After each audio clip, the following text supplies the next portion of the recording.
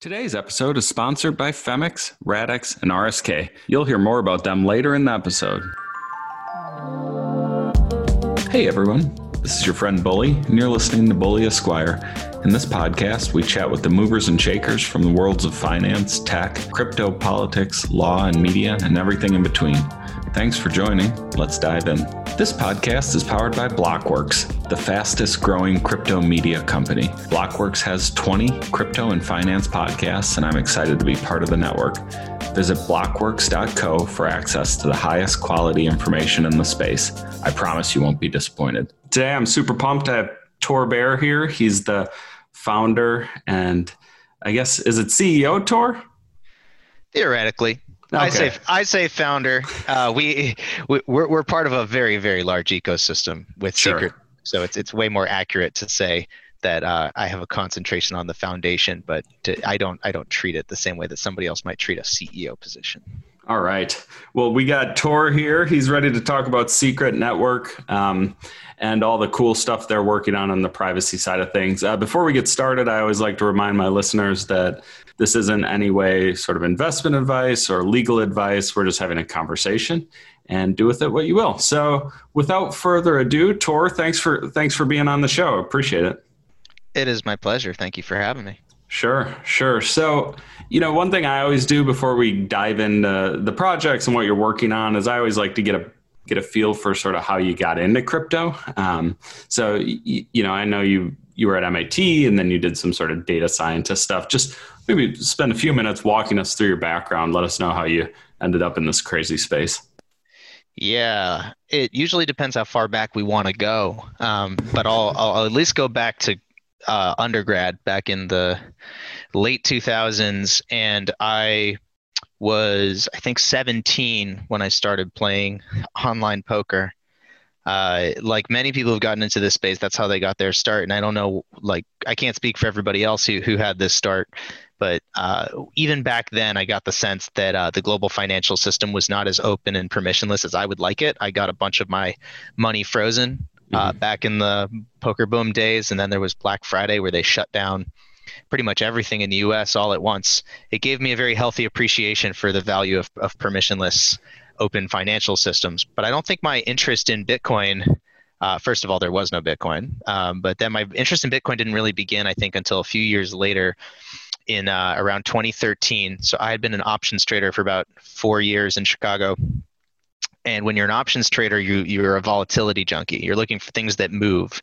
They tend to be interesting. Well, Bitcoin was moving. It went and it peaked at like $1,000, crashed back to like $200. It was the volatility that got my attention. And as you said, it wasn't until I got to MIT that the technology got my attention. And there's no question that the volatility wasn't going to be enough to keep me involved in cryptocurrency and blockchain technology, but the underlying power of that tech to create this open, permissionless financial system to do things with data and smart contracts that wouldn't be possible any other way. There was just so much unknown about the technology. Everything was green space. And I had worked in a lot of industries where it seemed like the whole goal was to set up a system that was going to be a closed loop, a walled garden. You'd find a way to turn the crank as hard as you can, crank as much money out of the system, whether you're cranking money out of the users on like an advertising platform, or if you're a market maker, cranking money out of these options markets. But you don't want to actually innovate. What you want to do is extract value. And to me, blockchain technology was and still is probably some of the largest untapped value in the world. It felt like looking at a super deep ocean of possibility. And once I saw the quality of people that were getting involved in the space, from the developers to the business people to the entrepreneurs, it was really hard not to want to jump in and swim with them. So in mid 2017, I went full time in the space, started working for Enigma, and that took me here, working on Secret Network with Secret Foundation, and extremely, extremely happy to have the privilege to do so. Awesome. Yeah. It's funny you mentioned the poker angle. You're right. I know a lot of people. I can think of like 10 people off the top of my head who have some sort of affiliation with poker or online poker that are now really entrenched in the crypto space. It must just be that personality type. Maybe, but there's also one other element to it, which was I was an economics major, but I had a concentration in game theory. And game theory is really just the study of incentive design. Sure. And so much of what we see in the blockchain space, it's like a fractal. At every level of the space that you investigate, there is some model of incentive design, whether it's at the application layer with governance tokens, or whether it's at the protocol layer itself, or whether it's in the markets. There's always some model of incentive design that is causing growth or is causing recession in interest. It just really fascinates me because once you create this global permissionless system, it is so hard to model what's going to happen in these systems. How can you model the impact of a flash loan in a composable decentralized finance ecosystem? You only find out by deploying. So that I think is probably why you see a lot of poker players, is like they're all game theorists, but they're also applied game theorists. They just want to see this stuff working in the wild, and they want to get their hands dirty with it. And maybe they have a higher risk tolerance or a tolerance for total loss than others. And I do think that given the swings we've seen in this space, that just might be required. That might be the price of entry. Yeah.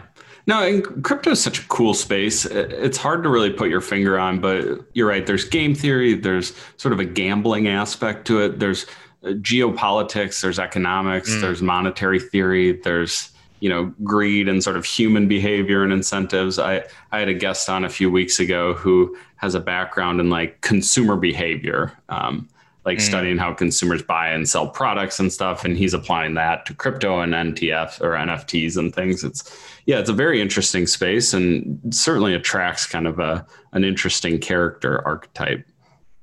Yeah, I've met more interesting characters in the crypto space than I think anybody has any right to meet in a lifetime. But I like that part of it. I do. Sure. Yeah. So you said, was it Enigma? Is that the name of the blockchain organization you got hooked up with in 2017? Yeah. So Enigma was founded at MIT while I was still there. So I was at MIT for grad school between 2014 and 2016. The two co-founders of Enigma, one was my classmate in the MBA program. Another was Guy Ziskind, who was a researcher at the Media Lab at the time. I took some classes at the MIT lab, at the Media Lab, and they were the first blockchain courses offered at the university.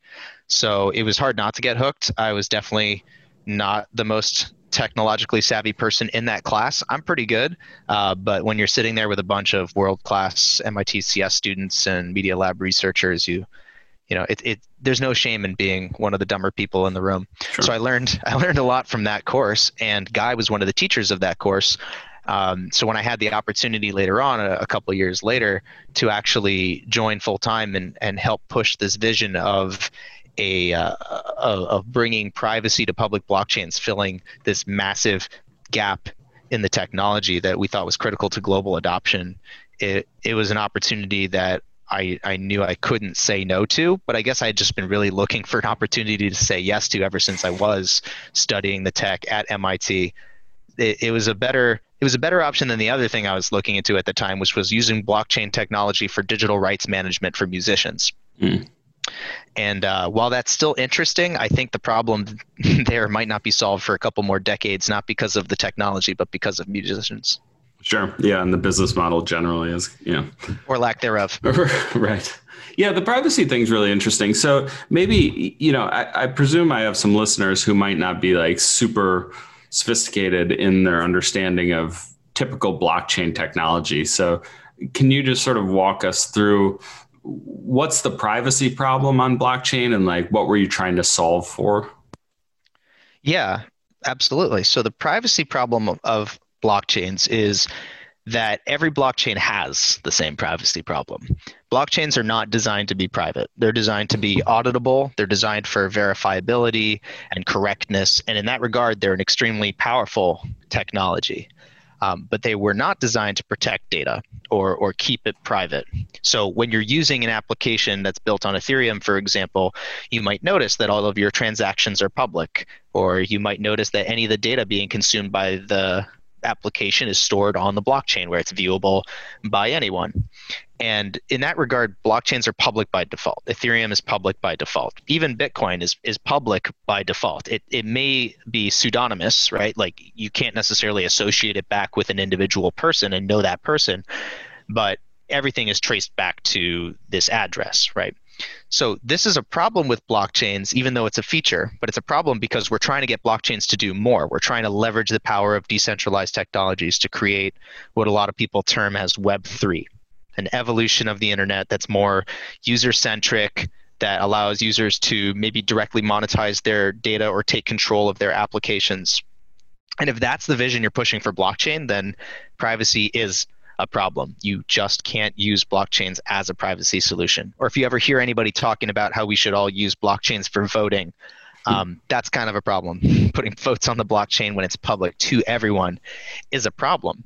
So when we looked at this problem, and when I say we, I mean like the entire ecosystem of secret network contributors, we look at this problem as an opportunity, which is what if we could introduce blockchains that could also give privacy to data, combining the programmability of platforms like Ethereum, but with the privacy of things like Zcash or Monero, where the data that you want to keep private and keep protected, you can, and the data that you want to make transparent and make viewable to others, you also can. It's about giving choice to the users. If you start with privacy by default, then it's a lot easier and cheaper to make things public when you want. But if you start with public by default, it's extremely hard then to put that data back in the tube, right? To squeeze the toothpaste back in. It's already out.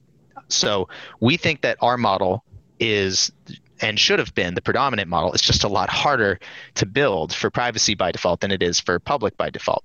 But we're pretty firm believers that whatever gets built next in the blockchain space, it's going to be privacy by default first. Then you'll be able to make public what you want. And that could underlie a global financial system. What we have today probably can't. We require privacy for our global financial system to work at the scale of trillions.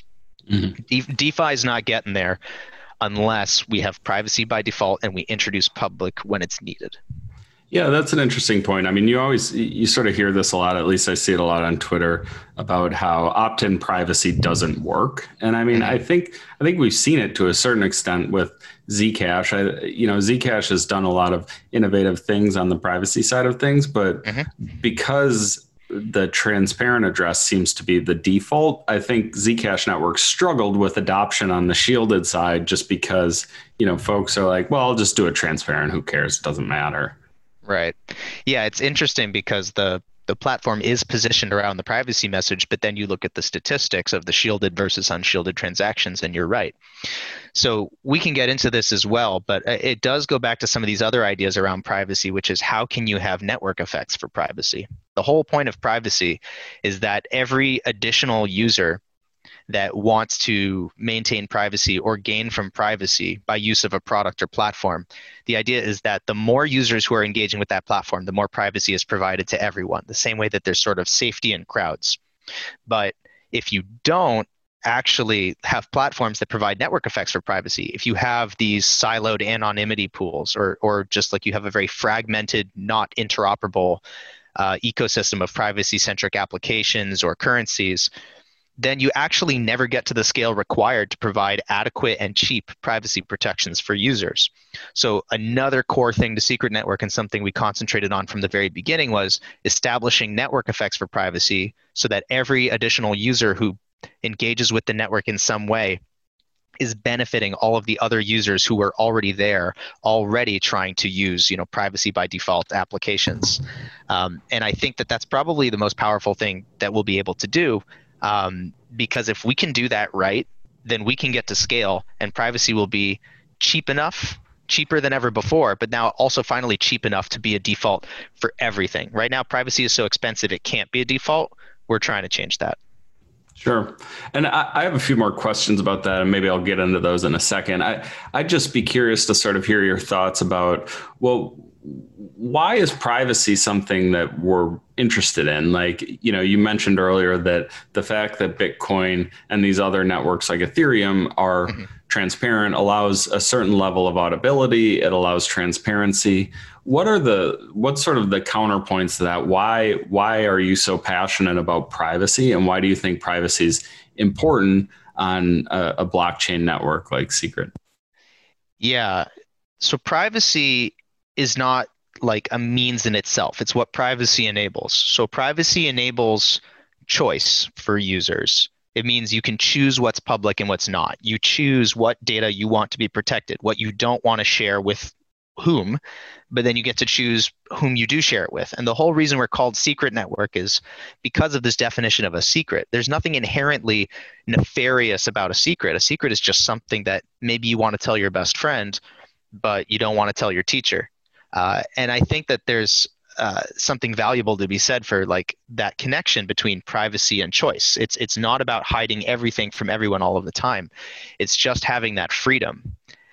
So that's the value of Secret Network and the technology as we envision it. It's not to say that Ethereum is invaluable, because I don't want you to see privacy as the opposite of openness. Ethereum's message of openness, an open financial system for the world, an open world global computer, those are very valuable ideas and concepts. It's a very valuable platform.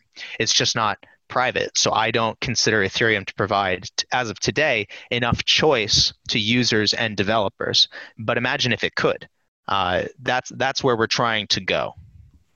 Sure. Yeah. And I mean, conceptually, I certainly agree with you. Like, you just look at Ethereum and the fact that if you know one transaction from one person is done from a wallet, you can view everything and all of their holdings. It just seems like sort of a perverse result, particularly now when you're building these complex financial instruments like lending and, other right. DeFi products on top of them. You're like, well, hold on. Should anyone really be able to see, like, if I'm loaning out Ethereum, if I'm wrapping Bitcoin, like, these things they're not something you necessarily are like ashamed of, but at the same time, like, I'm not sure everyone ought to be able to see that whenever they want. No, I am sure that people should not be able to see that whenever they want. And it reminds me of like what I would caution anybody developing for Ethereum who really likes that as a function of Ethereum. Let's not get confused and think that this is because it's the way that it works today, that it's a feature and not a bug. Because it really is a bug. If we wanted this to be a feature, like, we would have to go and try to justify that, like, this is how we thought the actual global financial system should work. If we thought the whole global financial system should work like Ethereum, where you're effectively tweeting your bank account all day every time you make any kind of interaction, or as you said, if you know one thing about somebody, you know everything about somebody. Like, if you really believe that's the way the global financial system should work, then I would definitely challenge that. But I think most people don't think it should work that way. But we're tricking ourselves into thinking this was like an intentional choice with blockchains. It wasn't really an intentional choice so much as it was the only option where blockchains would still be usable. Mm-hmm. It was how blockchains always worked. It was very, very hard to get them to be private. We know because we spent years trying to get privacy solutions to work with blockchains. But now that we have, now it's our responsibility also to get that to scale and provide cheap, usable privacy to every user of the decentralized web. And if we can do that, then that's a good thing. It's not challenging the vision of blockchains. It's expanding the vision of blockchains into something that I think can become an underpinning for a global financial system. Let's just not get confused and think that what we have today is a feature. Yeah, no, I think I agree with you, Tor. And I had a guest on, Peter Van Valkenburg from Coin Center a few weeks ago, and he made the point that when the internet first launched and you'd go on Netscape and enter your credit card information, anyone could really see that. And it wasn't that everyone thought that was the best result. It was just like, well, encryption technology hadn't gotten sophisticated enough to actually hide that data from third parties. And it almost seems like this is just sort of the same kind of progress that, privacy isn't some dirty word. It's just really more like encrypting public networks to have a private feature when, data being transmitted is sensitive and shouldn't be shared, or you don't want to be shared. Mm-hmm.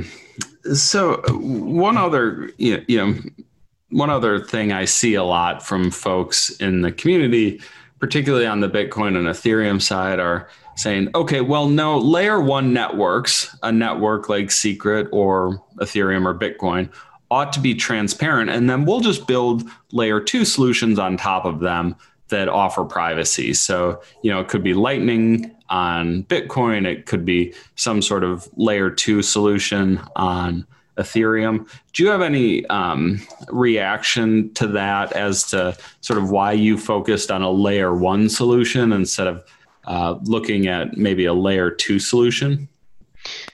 Yeah, I guess the way to think about what we've done with Secret Network is that, and I don't always like this layer one versus layer two distinction. It might be a technical distinction. We call ourselves layer one because we have our own independent consensus, because Secret Network has its own native coin that's used for, staking, governance fees on the network, et cetera.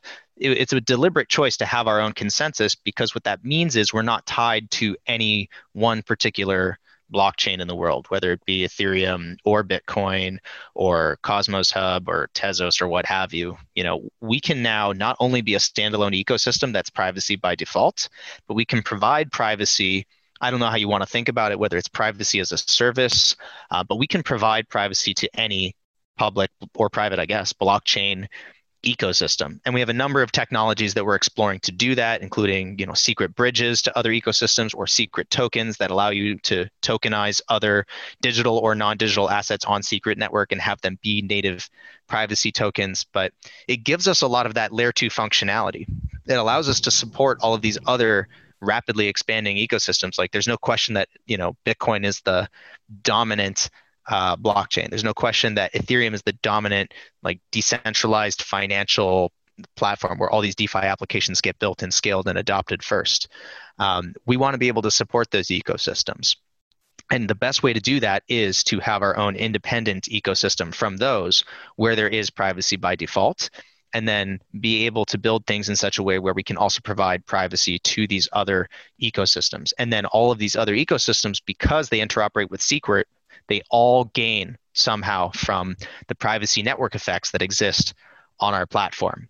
That's really the vision. I don't know whether you end up calling that a layer one vision or a layer two vision. It's kind of a weird distinction for me, but sure. There's no question that the architecture that we've landed on is very considered, and it's to preserve interoperability, and it's to preserve that flexibility as these other layer one platforms evolve over time.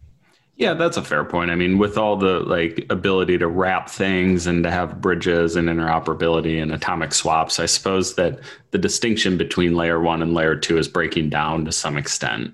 And as long as there's the ability for two chains to talk with each other, then that's almost its own solution that you wouldn't really fit cleanly into either bucket. It's just a way to bring privacy to other blockchains. So is that sort of the vision with the bridge efforts you guys are working on, is to be able to wrap Secret on, say, Ethereum or Bitcoin, and then be able to send coins back and forth? The vision of the bridge, I'll focus on the Ethereum bridge, for example. The big vision of the Ethereum bridge initially is to allow people to make a secret token version of Ethereum. So I'll start by clarifying what a secret token even is. Because Secret Network is a layer one chain that has smart contracts, and all the smart contracts are private by default on Secret Network. So they have encrypted inputs, encrypted outputs, encrypted state. That means you can issue tokens on Secret Networks just like you can issue ERC20s on Ethereum, except those tokens on Secret Network are privacy tokens. So they act like programmable like ERC20s, but they're private like a Zcash or a Monero, and you can create as many of these as you want as secret tokens.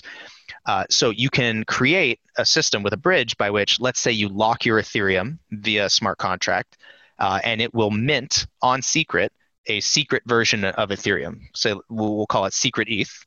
And now Secret ETH is a privacy token on Secret Network, and you can do anything with Secret ETH inside the Secret ecosystem. Like, you can lend it in a privacy-preserving lending platform. You could use it with a privacy-preserving AMM. And then when you're done with whatever you want to do with your Secret ETH, all you have to do is burn the synthetic token, and it unlocks ETH back on the main chain. So that is a way to have your ETH, right, and still be able to interact with DeFi, but instead of doing it in a way that constantly compromises your privacy, you're using ETH to engage with a privacy-preserving decentralized finance ecosystem on Secret. But because it's on Secret, it also gives you exposure to anywhere else we've managed to build a bridge to, whether it's all of these different Tendermint chains on Cosmos or it's Bitcoin itself. That's really the vision, is a privacy-centric ecosystem built on top of Secret that combines a lot of the liquidity and interest from every ecosystem. And we know what we're providing as a benefit, right? Like, we have a key differentiator, and that key differentiator is not only the ability to like transact with privacy when you want and public when you want, but also to have applications that can be as complex as you want, right? Arbitrarily complex data privacy control for these applications. So like I say, these privacy preserving DEXs and privacy preserving lending platforms, that's really what's exciting and what's really innovative. And who wouldn't want to be able to take their Ethereum or Atom or Bitcoin or whatever other asset in order to engage with those ecosystems? That would be tremendously exciting for me. Sure. So the goal then is to ultimately create this ecosystem where developers want to come and say, hey, this tech's really cool. We can build our platform or our app or product, what have you, on Secret, and then folks can get the sort of same network effects they might from other networks. But, oh, by the way, we have this really great privacy feature where users can sort of shield or hide their information if they want to. Is that sort of the goal? That's a big piece of the goal. I mean, you can either think about it like people can build solely in the Secret ecosystem, or you could take a platform like Uniswap and just change some things so that Uniswap also supported Secret tokens. So you can have the application layer that's just also utilizing Secret network to power part of their platform. You don't need to like reinvent a user base. But we think that platforms that already exist would definitely benefit from being able to offer these opportunities to their users. And I think users, when they see how much better the experience is when you do have these privacy-enabled applications, I think that it's all speculative until you prove it, right? But like, we're starting to prove it with the launch of Secret tokens on mainnet. The question is, how do the next few months play out? Are we going to prove out the hypothesis that there is actual demand for this? And we think that, to this point, there's never been a network, never been a platform to support this kind of functionality. Like no one has ever launched a blockchain with privacy preserving smart contracts until now. So we'll find out really what happens. But the interest we're already seeing from users and developers, I think, is starting to give us a lot of confidence in a hypothesis that we started with over 3 years ago. I've used a lot of exchanges over the years, and they all seem to have their problems. From a lack of volume to bad, buggy UI, or the exchange crashing when Bitcoin makes a big move. Until now, that is. Femex is a new derivatives and spot exchange launched last November by a group of former Morgan Stanley execs. Femex sports lightning-fast transactions, the ability to handle many transactions at once so you don't need to worry about it crashing during big moves, deep order books, and real verified volume. They have several different trading pairs and leverage options. They also have low trading fees and a killer ref plan. Be sure to use this URL for my welcome bonus, Femex, PHEMEX.com/A/bully. Again, femex.com/A/bully. Check it out. Today's episode is sponsored by Radix. In the current financial system, transactions are slow, inefficient, and expensive. And even supposed decentralized finance platforms, or DeFi for short, like Ethereum, were not designed to support the number and speed of transactions necessary to scale DeFi. Ethereum's solution for this is sharding, which results in scalability at the cost of composability. Radix is a new cutting-edge Layer 1 platform for DeFi applications. Radix is specifically designed for DeFi, providing speed, security, and scalability. Radix uses its own next-generation consensus system called Cerberus, which has achieved over 1 million transactions per second in recent testing. Try doing that on Ethereum. Learn more at radixdlt.com. That's RADIXDLT.com. The DeFi revolution is the next big opportunity in the crypto financial market. RSK, the Bitcoin-based smart contract platform, is hosting exciting, secure, and rewarding apps that allow you to trade, lend, and borrow on the most robust smart contract platform, powered by more than 60% of Bitcoin's computational power. For the holders out there, why let your Bitcoin just sit there when it could be earning you money? Put your Bitcoin to work, trade without selling. Spend without selling. Lend and borrow on the most trusted network in the world. Hop on to rsk.co/openfinance to be part of the future and start making money on your Bitcoin today. Again, rsk.co/openfinance. Yeah, so walk me through that. You mentioned Enigma, and then it was, I believe, ENG, right? And then there was a transition between Enigma and Secret Network. Was that, I mean, just talk me through sort of the evolution of those 3 years. I'm sure we could spend a whole podcast on this, but I'm kind of curious just to hear like how that transition went and like when mainnet ultimately launched, because you guys launched pretty recently, right? Yeah, so Secret Network Mainnet, the first Secret Network Mainnet, launched in February of this year.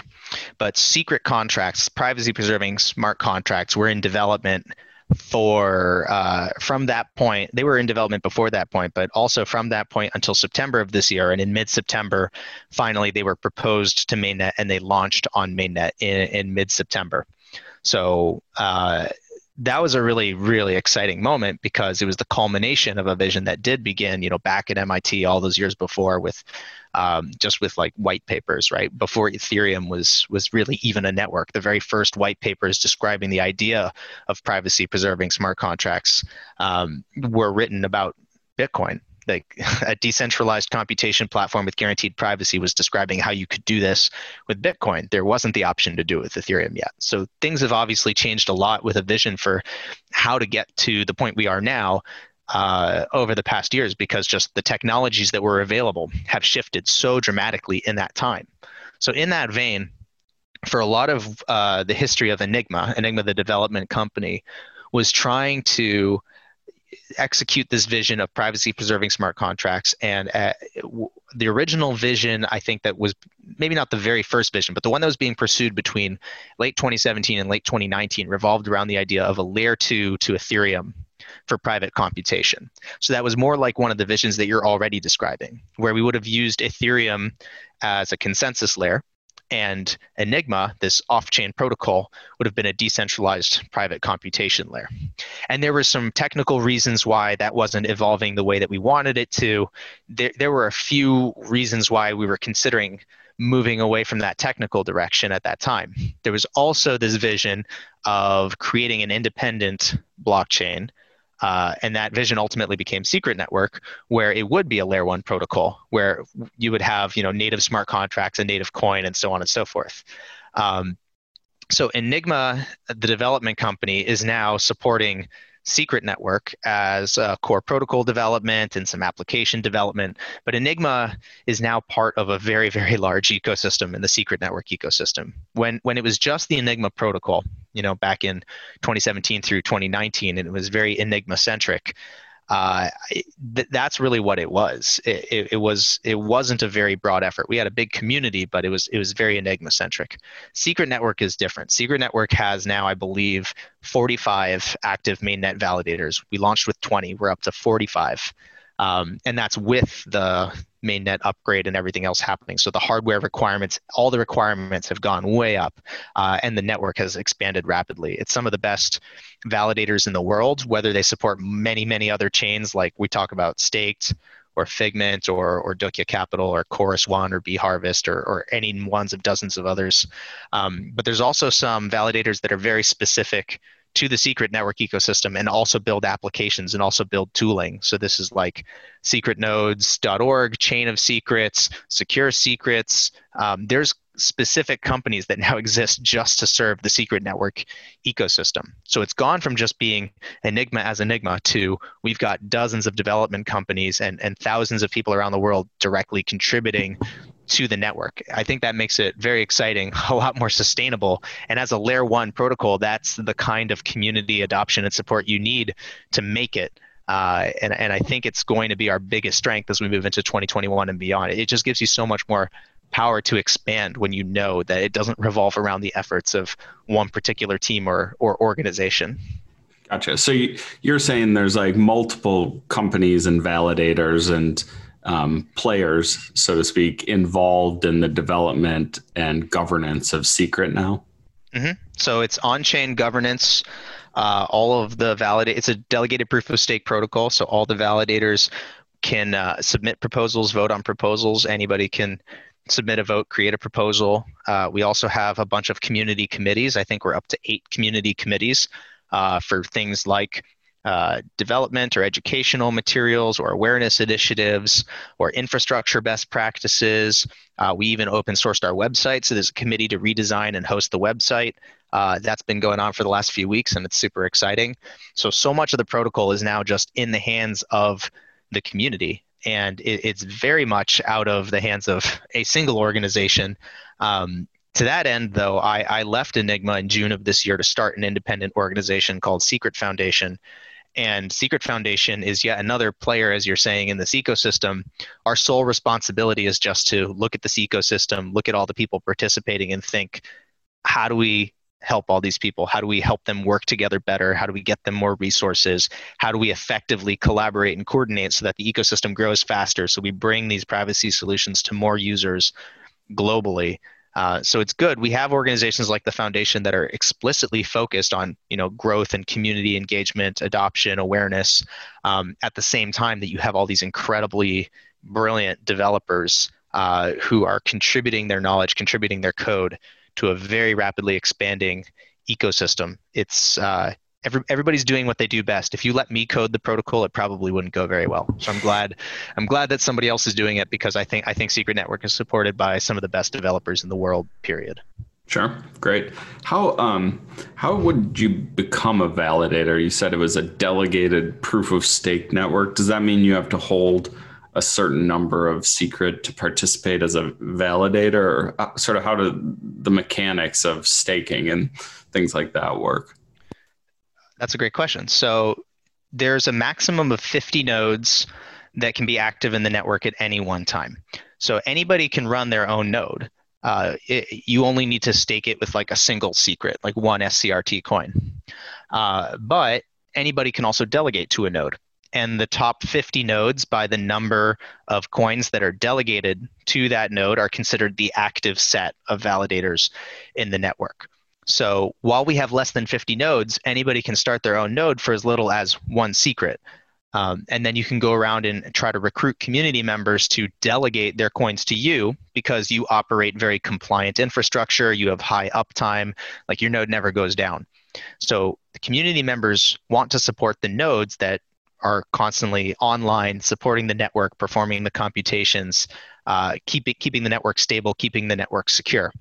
It is, again, going back to game theory and incentive design, it's a great system for ensuring that we constantly have the best nodes supporting the network, because if nodes go down, they're removed from the active set. People can undelegate. You can delegate to new nodes, and new nodes can enter the ecosystem to provide computational services to the protocol. They go in, they go out, and then you're also participating in on-chain governance. So as a delegator, you can vote, but also you're delegating your vote to whichever validator you're choosing to stake with. So that validator is effectively voting for you, like it's a representative democracy, on very critical governance initiatives, like setting the inflation rate in the network or funding community spend proposals. It gets very complicated. So the one thing I want to stress is it's a very good system for delegators. Right now, I think the ROI for a delegator on an annualized basis is something around 30% just for staking with a node and participating in governance, which is very attractive relative to other proof of stake networks. But also because there's direct governance with the chain. Like, this is not only a staking coin, it's a governance coin, and it's used for computational and transactional fees. So there's a lot of utility for Secret, the coin itself, and there has been since it was launched. So you can get involved right away with a single Secret as a delegator, as a validator, or just as a community member who wants to participate in governance features on chain. Like, I think that is just such a compelling thing to have for your protocol versus, you show up, it's more like you're a cheerleader on the sideline just waiting for somebody to build the thing. That doesn't sound terribly engaging. Lots of people don't mind that, but it doesn't sound very engaging to me to just wait for somebody else to make the magic happen. Sure. Yeah, no, and you see that a lot. Like, you'll be in these Telegram channels and people will be like, what's the update? And I guess Oh to your yeah. point, it's like, well, no, it's a decentralized network. Like, if you want updates, go build them, right? Like, Yeah, at the same time, we don't want to say like, this is all up to just you individually. Like we don't have a very individualist culture as a network. It's very much collaborative. So at the same time as we're saying like you want to get something done, go build it, we're also saying here's the 10 people you can go build it with. That's why we have these community committees. It's like you want to build something, go join the development committee. Here's 20 developers sitting around talking about use cases, waiting for collaborators, trying to organize hackathons. You have to not only provide a path to participation, but also a path to collaboration. That's kind of that's the key to growth versus just ending up as a sort of libertarian clusterfuck. right. Yeah, no, it is interesting to sort of I guess hone incentives like this. I mean, these are all new kind of concepts. I deal a lot with sort of corporate governance as a corporate attorney. And like there's the Delaware Code that has these sort of processes laid out, but it's really fascinating to watch sort of in real time you guys and other networks sort of build out these governance and operational processes in real time to encourage network growth and adoption. I actually I downloaded, what was it, Kepler? Is that you Hmm. guys' online wallet you use? It's sort of like the MetaMask of secret. It's my favorite wallet. I can't say that they are like Secret's wallet, but what I will say is they were funded by the community by an on-chain proposal. They made a proposal, the Kepler team, which is a great team led by Josh at Chainapsis. They made an on-chain proposal to say, give us some Secret. We will build all of this functionality to support Secret in our web wallet, to add support for Secret tokens, so you can create Secret tokens and send them just from your browser. The community was super excited about this because key to adoption is making it easy for the end user. Like MetaMask is easy for the end user relative to like command line or any of these like DeFi applications that are just so opaque, right? Mm-hmm. So we were super excited to work with the Kepler team. They support a number of projects in the Cosmos ecosystem, but because they also support Secret Network, it also helps with our mission of interoperability because now via Kepler, it's going to be a lot easier for Secret Network to start adding privacy support, we hope, for other Cosmos networks as well. And I'm sure Kepler as a team, because their wallet works so well, I'm sure they've got designs even beyond the Cosmos ecosystem. So yeah, the more teams like that who come into the Secret Network ecosystem, who not only share a passion for privacy and a passion for Secret in particular, but also that passion for interoperability and global support of all blockchain ecosystems, we'll take as many people like that as we can. That's so in line with our ethos and vision. For sure. So maybe one thing I missed or one thing I'd like you to explain is how does the actual privacy aspect of this work? How is the data shielded? I know there's like ZK snarks, Monero uses sort of not mixing, but jumble. I forget the word they use, but what's sort of the process, the technical process in which the data is not viewable pursuant to this smart contract transaction? Yeah, when when you hear about something like this, like privacy preserving smart contracts, it is always good to assume that it's, black magic. That's something is clearly happening here that sounds impossible, right? How can you be using encrypted data in an application? How can you be like protecting data in use? It's been sort of a cryptographic holy grail for decades, even before Bitcoin, Mm-hmm. but like going back to the 80s and 90s. And so there have been explorations of a number of different privacy preserving methods. Some of them are like strictly cryptography based, they're software based privacy solutions. So these include things like multi party computation, fully homomorphic encryption, and all this whole design space of ZK stuff. So which is zero knowledge stuff, if you're less familiar. So a lot of that has been explored. A lot of it has been implemented. Some of these solutions are mostly theoretical still. There's, again, like this academic pursuit of perfection when it comes to these privacy technologies. And the way that I always describe it to people is that there's an efficient frontier between the performance and the usability of these technologies in production and the security of these privacy methodologies. Nothing has perfect security, nothing in the world. And if anybody tells you it does, you should literally use anything else but whatever they're trying to sell you. So because there's always a trade-off between usability, performance, and security, you just have to be knowledgeable of those trade-offs. For us, we know that what it takes to get global adoption more than anything else is usability. It needs to be usable by developers, it needs to be usable by end users, and it needs to work better in production than anything else. So where we've chosen to concentrate our development efforts for Secret Network right now is in the space of secure hardware enabled privacy. And in our network, what that means is that every node in our network, in this network of secret nodes, right? All of these validators, all of these nodes need to be running with secure hardware, with secure enclaves enabled. And all of the computations effectively are happening inside of this enclave, which is a special area inside of the node, a black box really, that cannot be accessed from outside. So even the nodes in the network effectively cannot access the raw data being used in the computation. And the entire blockchain effectively is running inside of these enclaves on our network. So that's really the technology that's being used far and away, like compared to some of these more theoretical applications like SMPC or FHE. These are more usable today in production. The performance gains are dramatic, so they're cheap to use. Other solutions end up being extremely expensive, whether you're talking about gas. So this is where we've chosen to focus our development efforts, but we're continuing as an ecosystem to look at research efforts on all of these other implementations of privacy. If they can be used alongside, like ZK rollups, alongside some of these secure hardware solutions, then we will adopt whatever solutions we can into our roadmap. Ultimately, the goal is to provide choice to developers which privacy applications they want to utilize with Secret Network, and provide choice therefore to users.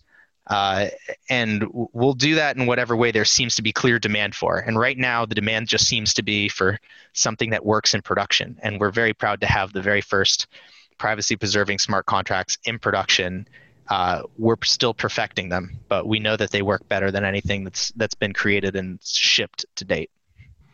Are you able to, do you have any sort of visibility into the data about the number of transactions occurring on the Secret Network, or have you seen any data like that, or is that all, I guess, secret, or is it possible to see it? It is possible to see it. So the distinction that's important here is that Secret itself, SCRT, the native coin in the network, is not a privacy coin. So when you hear about privacy coins being delisted from exchanges or governments cracking down on privacy coins, they're not talking about Secret. Secret is not a privacy coin. You can see every secret transaction that occurs, if it gets sent from one address to another, so on and so forth. Secret is just the native coin of the blockchain. You can see how much secret is staked. You can see how much secret is sent. You can see what it's used for in governance. But you can create secret tokens, as I said, like on top of the platform. So imagine like you're looking at Ethereum. Imagine if all ETH was still public.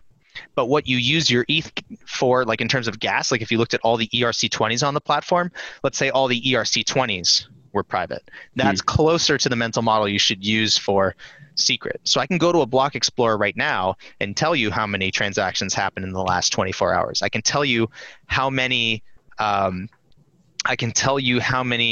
interactions there were with a particular secret contract. But what I can't tell you is what was that interaction? What did they do to this secret contract when they interacted with it? Unless you have the viewing key, unless you're the person who interacted with that contract, you can't say what actually occurred. But when it comes to Secret itself, the native coin, you can. That's the balance. As I said, like privacy and transparency, these aren't opposites. They're really just two sides of one coin in our network. And the relationship between Secret, the coin, and privacy coins is, again, that balance between transparency of the native coin, but the privacy for the things that occur on the actual platform itself. It's a tough thing to wrap your head around originally, but when you see it working in practice, you realize like this is the way that it should have been designed all along. Yeah, that's interesting. Yeah, and I'm sort of wrapping my head around it in real time because I didn't realize that was the way it worked. Of course. Is that sort of the primary thesis then on the compliance side of things? And I don't want to, I don't want you to ask. I don't want you to say anything that might be privileged or confidential, but is that sort of the idea when it comes to complying with FinCEN and these other like FATF and these global rules about money transmission and things? Are you saying, well, no, the secret coins are public, but the transactions occurring on the smart contracting platform are private? So then we're in compliance. Is that sort of the idea? I wouldn't say it's like a strategic plan to comply with regulation. We just think that this is actually how a lot of the financial system kind of already works, which is if you are the person interacting with the system, you can always prove something about your interactions with the system. Like that's the idea of viewing keys on our platform, which I think need to be probably better explained even in our own documentation.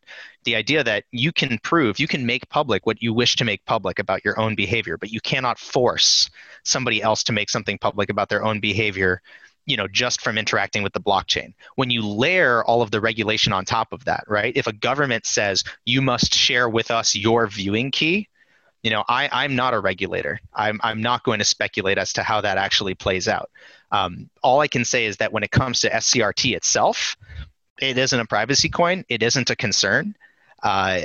And anybody who needs to be convinced of that needs only open the Block Explorer and witness literally everything that happens with secret on our platform. You can see every secret that moves to an exchange in and out of a validator. It's all public. And again, like I have to position secret as a privacy protocol because that's what differentiates our technology from other platforms.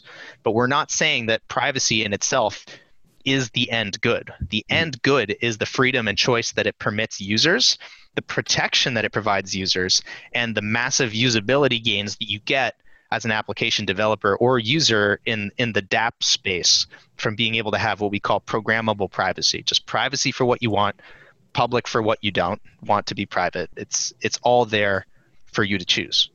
Sure. Yeah, no, I mean, it makes sense. I think, on the sort of flip side of that coin too, on the regulatory aspect, I think it was Coin Center who mentioned in a legal opinion to the OCC saying, well, maybe public blockchains may have a hard time complying with the Bank Secrecy Act because there's obligations on banks and other financial services to protect their user data. And, if they're sending Precisely. user data over unencrypted networks or transparent networks, that could be a problem on sort of the other side. So, there's a tension there between privacy and transparency that I think you're alluding to that's really interesting. And sort of we're all figuring it out together as we kind of develop all this cool new tech. Yeah, regulators are figuring it out too. And I'm very grateful for the efforts of organizations like Coin Center who do a lot to educate not only consumers, but regulators around like, here's what the technology does and doesn't do.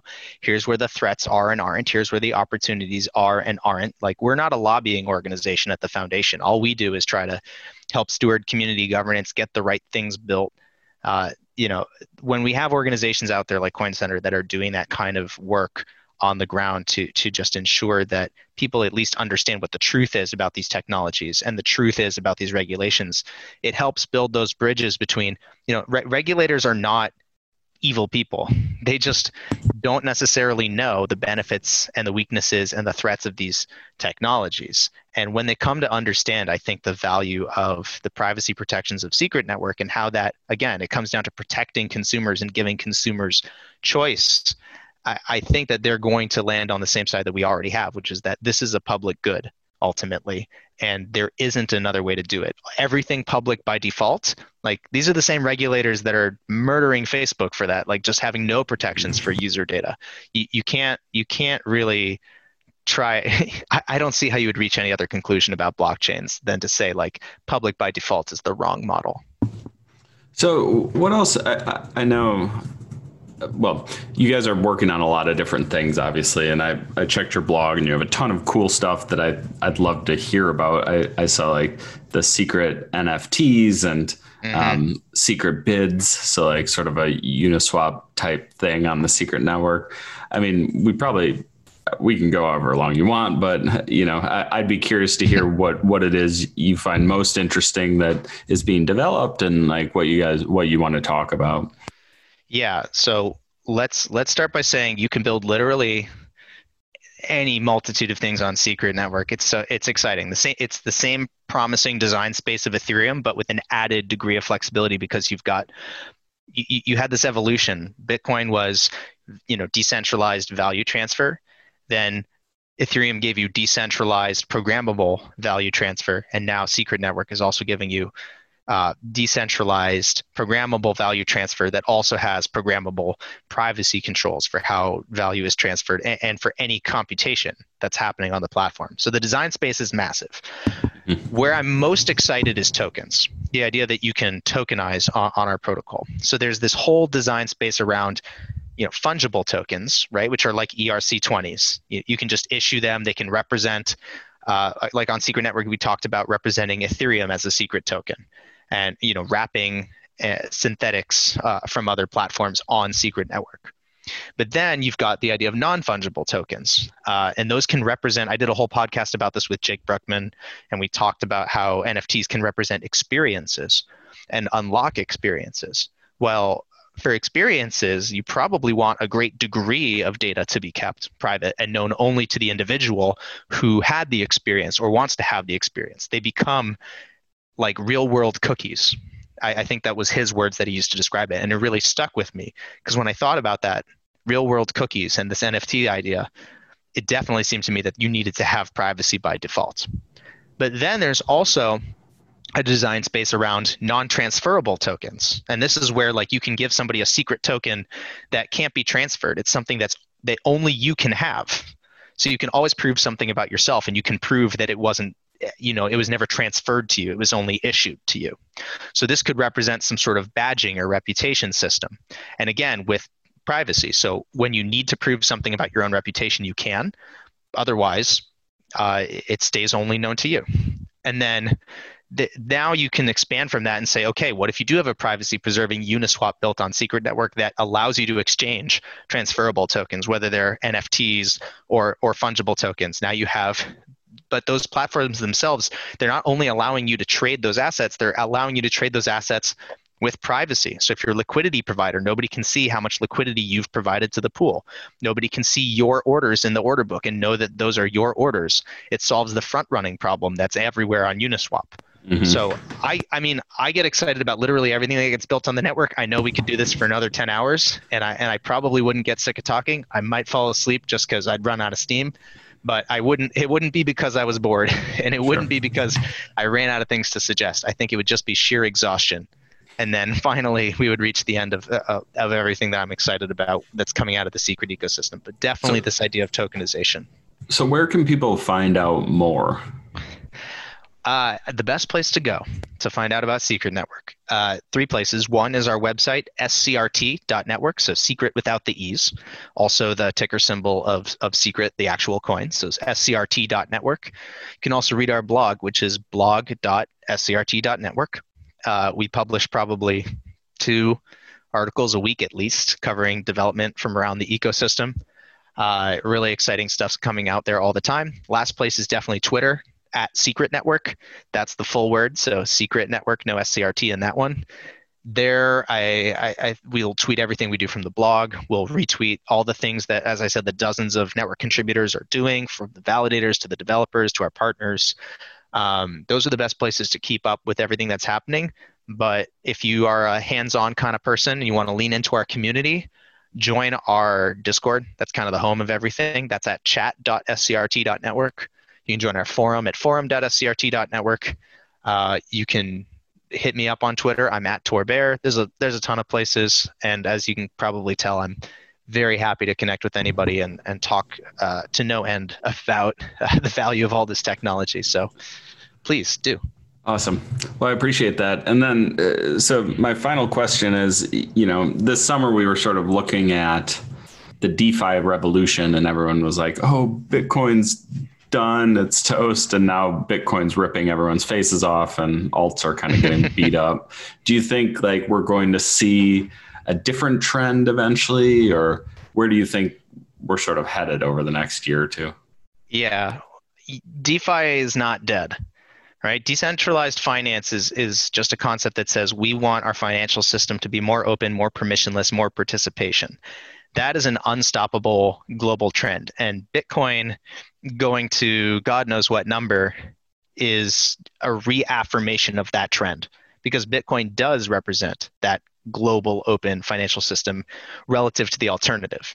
But that doesn't mean it's going to stop there. It doesn't mean innovation is going to stop there. I think, and this won't surprise you or anybody listening, the next narrative around this decentralized financial system is going to have to revolve around what role is privacy going to play in all of this. We had a massive DeFi revolution happen over the summer, and it occurred with virtually zero privacy protections for users. But now the institutions are coming. The institutions are holding Bitcoin. The institutions are exploring Ethereum. If they start getting their hands on this DeFi ecosystem and realize that they won't have privacy for anything they do in these systems, they won't interact with it. But when they realize that there's opportunities with Secret Network and in other places in the public blockchain ecosystem where they can interact with this open global financial system and still be able to protect their own data and have that sense of security, that's going to be the biggest catalyst for growth, because that's capital that needs to come into this digital economy.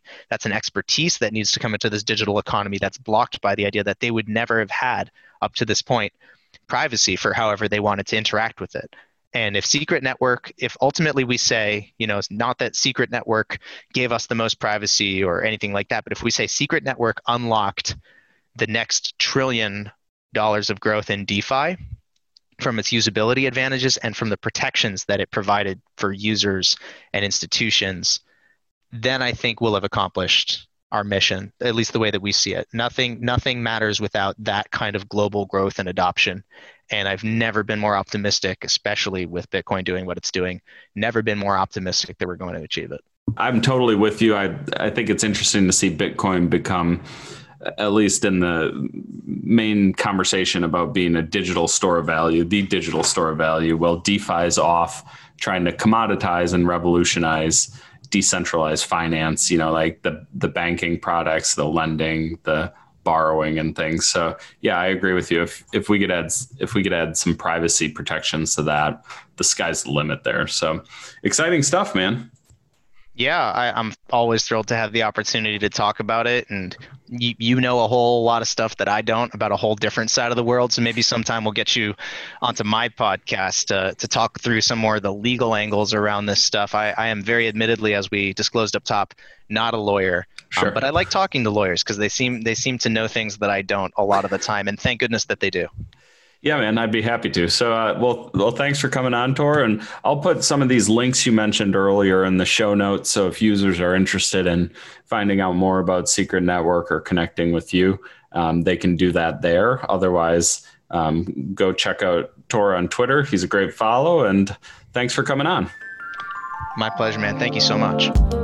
Hey, everyone. Thanks for listening. New episodes go live every Wednesday at 7 a.m. Eastern.